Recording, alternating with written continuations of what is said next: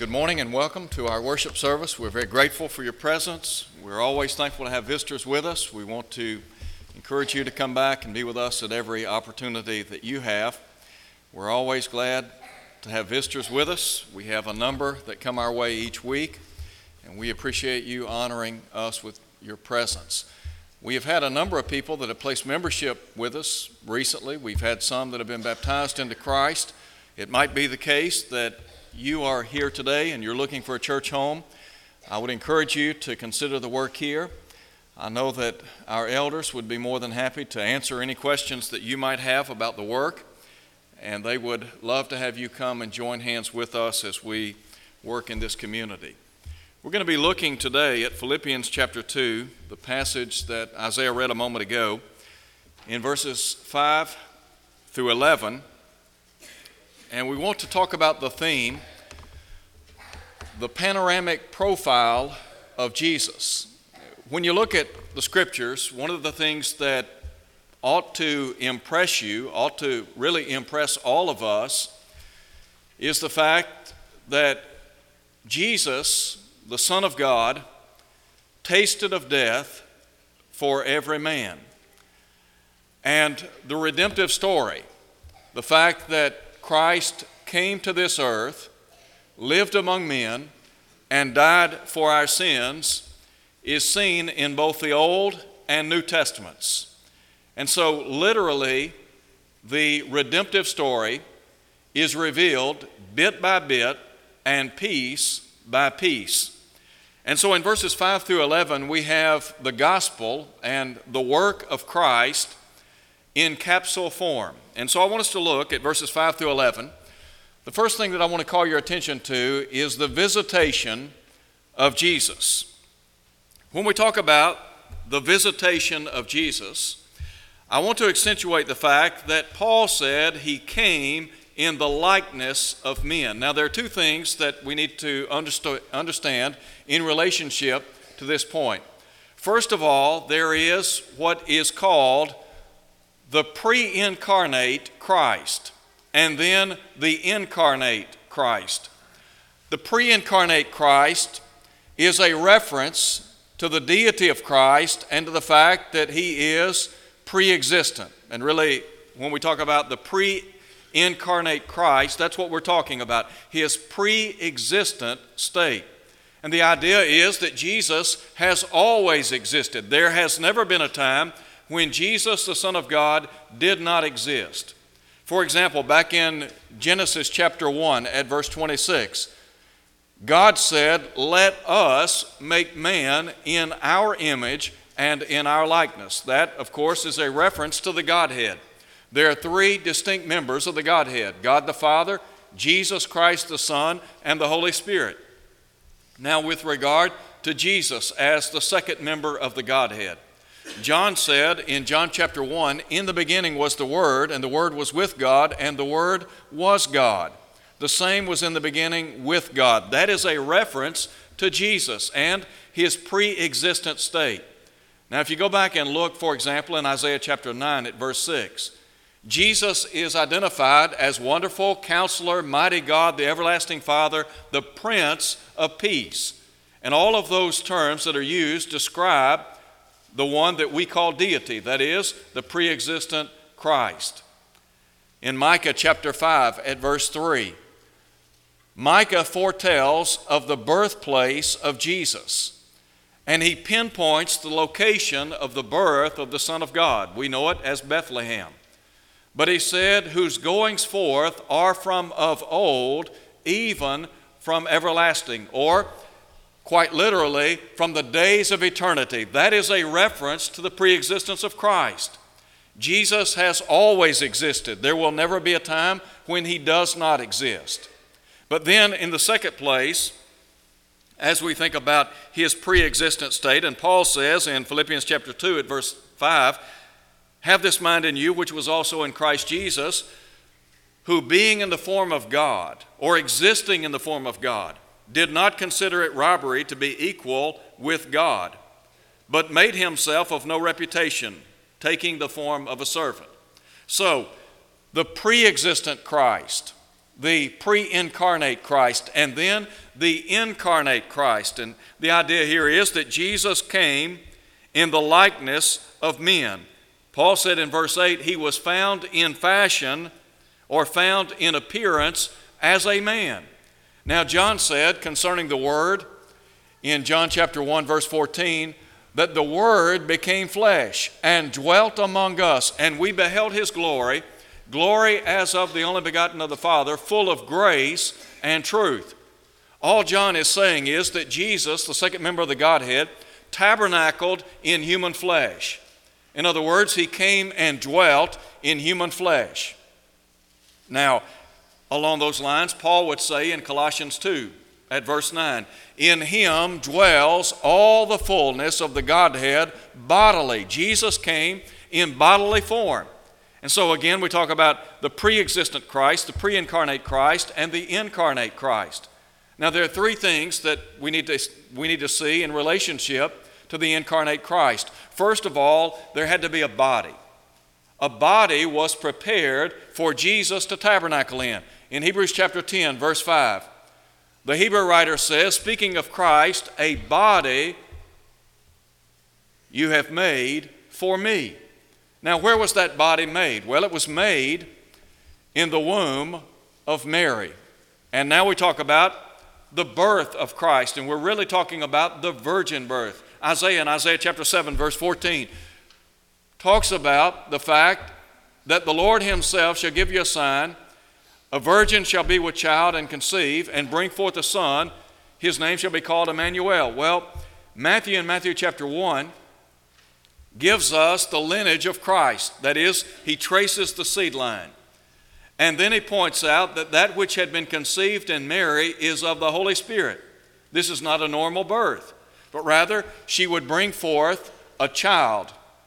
And she did bring forth a child. The angel of God said, she shall bring forth a son, you will call his name Jesus, for it is he that shall save his people from their sins. So, we think about his body, his birth, and then his business. Why did Jesus come to earth? You remember in Luke chapter 2 when Jesus was just a boy? He told his mother on one occasion when he had been left behind in Jerusalem after they came back and found him, he said, I must be about my Father's business. Here is Jesus, just a boy. And yet he understood he had what we would call heavenly business. Jesus came to give himself for the sins of the human family. Now, as his ministry begins at the age of 30, and Jesus ministered on earth for about 3+ years, he talked in detail about his work, about his mission. For example, in John chapter 6, verse 38, he said, I came down from heaven not to do my own will, but the will of the Father who sent me. So Jesus had heavenly business, and he came to accomplish the will of Almighty God. So we think about the visitation of Jesus, and then secondly, the humiliation of Jesus. Now, in verse 8, the Bible says that Christ humbled himself and became obedient to death, even the death of the cross. Two things here. First of all, Jesus came to be a servant, didn't he? As a matter of fact, Peter in Acts chapter 3 at verse 13 identifies Jesus as a servant. Jesus came to serve the human family. When you go back and you read Matthew, Mark, Luke, and John, isn't it interesting that Jesus was not born in the palace of a king? He wasn't waited upon by servants, but rather Jesus came with the purpose of serving the human family. For example, in his earthly ministry, the Lord said, the Son of Man came not to be ministered unto, but to minister and to give his life as a ransom for the many. Now listen to what Paul said. Paul said in verse 7 that Jesus made himself of no reputation, taking the form of a servant and coming in the likeness of men. A lot of people, they want to be served. A lot of people, it's all about them. It's about other people waiting on them. And yet when you look at the life of Jesus, when you look at his ministry, what stands out to you?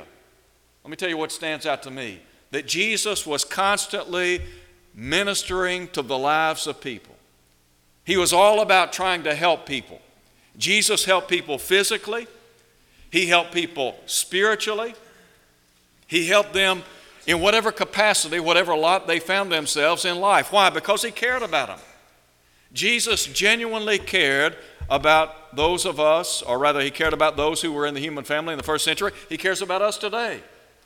And we ought to be impressed with that fact. So, we talk about the fact that Jesus is a servant. But then there is a second thing. Not only did Jesus come as a servant, but He came to offer sacrifice. In other words, Jesus gave Himself as a sacrifice for the human family. Now, Paul said He became obedient to the point of death, even the death of the cross. That's a very sobering statement.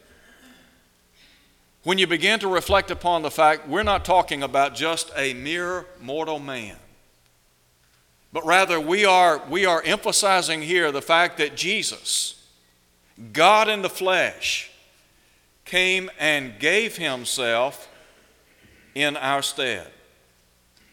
Now, along the lines of His service and His sacrifice, did you know that Jesus quite literally, gave Himself as an offering to God? But not only did He give Himself as an offering to God, He was obedient to God. Look again at what Paul said. He became obedient to the point of death. Jesus was obedient to the Father. Well, what did God require of Jesus? What was it He wanted Jesus to do? In Revelation chapter 13:8, John spoke of the Lamb slain before the foundation of the world. In other words, before God the Father ever created the world through the agency of Jesus, He decreed that the human family would be saved through His Son. He envisioned Jesus coming to earth and giving Himself for the sins of the human family. Now, that's difficult for us to wrap our minds around. So when Jesus came to earth, what was He doing? He was coming to fulfill the will of His Father.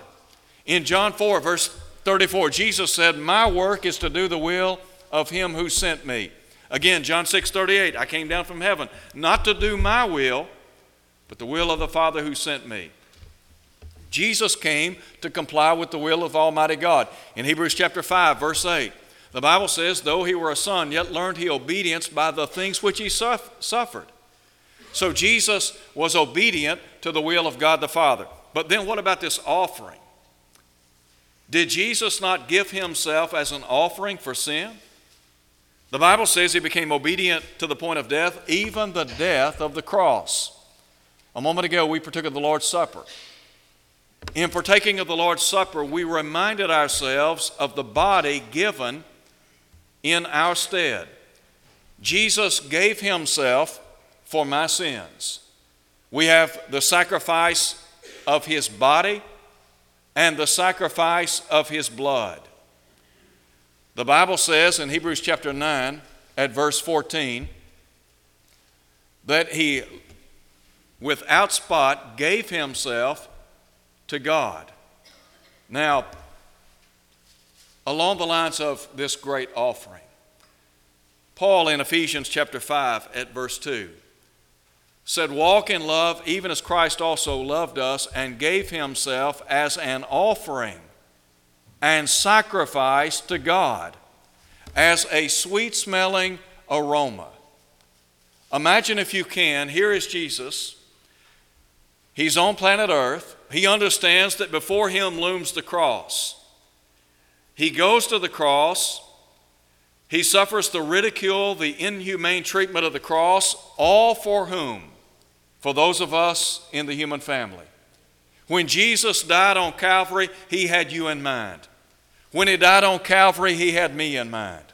That's why Jesus could say in John 3:16, "For God so loved the world, that He gave His only begotten Son, that whosoever believeth in Him should not perish, but have everlasting life."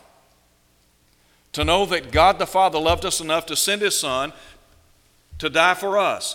And then here is Jesus taking upon himself the role of a servant to make sacrifice for us so that we might enjoy a relationship with God the Father. But then there is a third thing that is borne out in chapter 2. We talk about the visitation of Jesus, the humiliation of Jesus, but then thirdly, the exaltation of Jesus. Listen to what Paul says in verse 9. Therefore, God also has highly exalted him and given him the name which is above every name, that at the name of Jesus every knee should bow, of those in heaven, of those on earth, and those under the earth, and that every tongue should confess that Jesus Christ is Lord, to the glory of God the Father. When you look at Jesus by way of his position, the Bible says that God raised him from the dead and set him at his own right hand in the heavenly places in Ephesians 1, verse 20. He said, far above all principality and power and might and dominion. So here is Jesus. He is in this exalted position. He is described in the New Testament as Lord. Jesus wants to be the Lord of your life. You remember on Pentecost Day when Peter talked about the suffering, the death, burial, resurrection of Jesus? And he said, let all the house of Israel know assuredly that this same Jesus whom you crucified, God has made him both Lord and Christ. What does it mean to be the Lord of our life? It means that he is the one who reigns or rules in life. Jesus is identified in 1 Timothy chapter 6, verse 15 as the Lord of lords and the King of kings. Jesus is the Lord of all lords. He is the King of all kings. Now, if you're a king, you have a kingdom, don't you? That means those who are in the kingdom, those who are in the church, we have a king. We talk about King Jesus. Well, he is a king. He is prophet, priest, and king, according to the scriptures. But here is Jesus. He has what we would call universal dominion. He is over everything. As a matter of fact, that's how the Bible portrays Jesus, as being ruler over everything. Jesus would say in Matthew 28, verse 18, all authority, all power has been given unto me in heaven and on earth. The Bible says in Matthew 17, verse 5, that we are to hear Christ. Why? Because he has all authority. Because what he says, what he legislates as king, as Lord, that's what goes. So, what then is the response of creation? Two responses here. Number one, we see the submission of creation. Listen again to what Paul said, that at the name of Jesus, every knee should bow, of those in heaven, of those on earth, of those under the earth. You and I, we are members of the human family. And we have the opportunity to bow in submission to the King of Kings and Lord of Lords. We have to understand that Jesus enjoys an exalted position, that Jesus is at the Father's right hand, and that he, really in that exalted position, that is a designation of his power. He has all of this authority. And what is it he wants from us? He wants us to bow in submission to him, to follow his will, to do what he says. But then not only do you have the submission of creation, but there is the confession of creation. Now, what is it the Lord would have me to do? Well, he would have me to bow in submission to his will, to confess him as Lord of my life. You remember in Acts chapter 8 when the eunuch came to understand that Jesus Christ, the Messiah, the promised seed of Genesis 3:15, of Isaiah 53, that he had literally come to earth and died for the sins of humanity? Do you remember his response on learning about the servant Jesus? He said, here is water, what hinders me from being baptized? And Philip said, if you believe with all your heart, you may. And he said, I believe that Jesus Christ is the Son of God. He literally made the good confession. We have that same opportunity. But listen, not only will we confess him here on earth, and not everyone will. We have that privilege, that opportunity. But we will one day confess him to the glory of God at the judgment. Jesus said that the Father has committed into his hands the authority to execute judgment in John chapter 5, verse 27. Jesus will one day be our judge. The standard by which we're going to be judged is his word, John 12, verse 48. Jesus said, "He that rejects me, receives not my word, has one that judges him. The word that I have spoken, the same shall judge him in the last day." So when we stand before Almighty God, what is it that's going to be required of us? Well, we're going to give an account of the deeds done in the body according to 2 Corinthians 5 at verse 10. But the Bible says in Romans chapter 14, we shall all stand before the judgment seat of Christ. Every knee shall bow, every tongue shall confess to God. So then each of us will give an account of himself to God. So here you and I are pictured. And we're standing before the throne of God. We're going to bow in submission to him. And we're going to confess that he is Lord to the glory of Almighty God. Now, when you look at the life of Jesus, you look at him in his pre-existent state. The fact that Jesus loved us enough to tabernacle among men, to come in human flesh, to live, to die, and to rise again. Why? Because of us. He's now exalted to the right hand of Almighty God. And here's what he desires of you and me. He desires that I bow in humble submission to his will, that I make him the Lord of my life, and that I strive to the best of my ability to walk in accordance with his will every day. Now, am I perfect? Absolutely not. But I understand that as long as I'm walking in the light, as he is in the light, I have fellowship one with another. And as John said, the blood of Christ constantly is cleansing me from all sin. In 1 John 1, verse 7. Jesus wants to be the Lord of your life. And so what you have to do, you have to look at the picture that is painted in Scripture. That picture is really painted piece by piece. And as you begin to look at this portrait of Christ, you see that God the Father had you in mind when he sent his Son to die for your sins.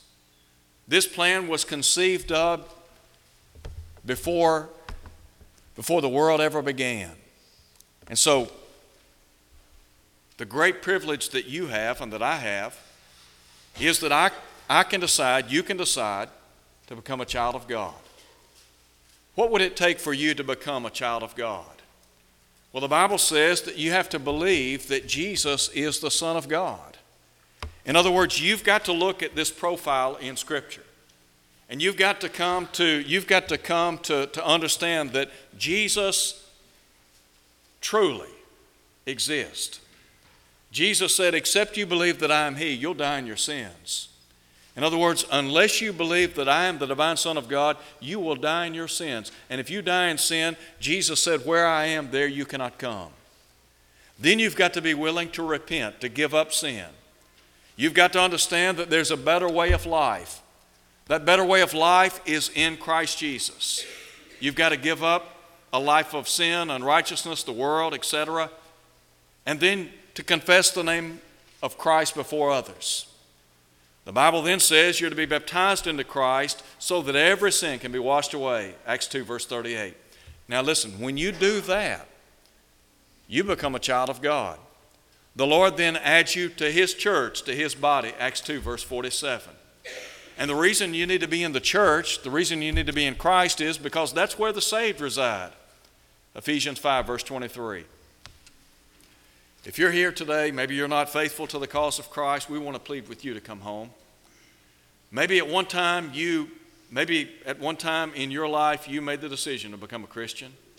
You said Jesus was going to be the Lord of your life. But you, like the prodigal, have gone back into the world. You're not living as you should. You know that your life is not what it ought to be, that if you died today, you wouldn't go to heaven. Well, there's hope for you. The Bible says if we confess our sins, he's faithful and just to forgive us, to cleanse us from all unrighteousness. Would you come as we stand and sing?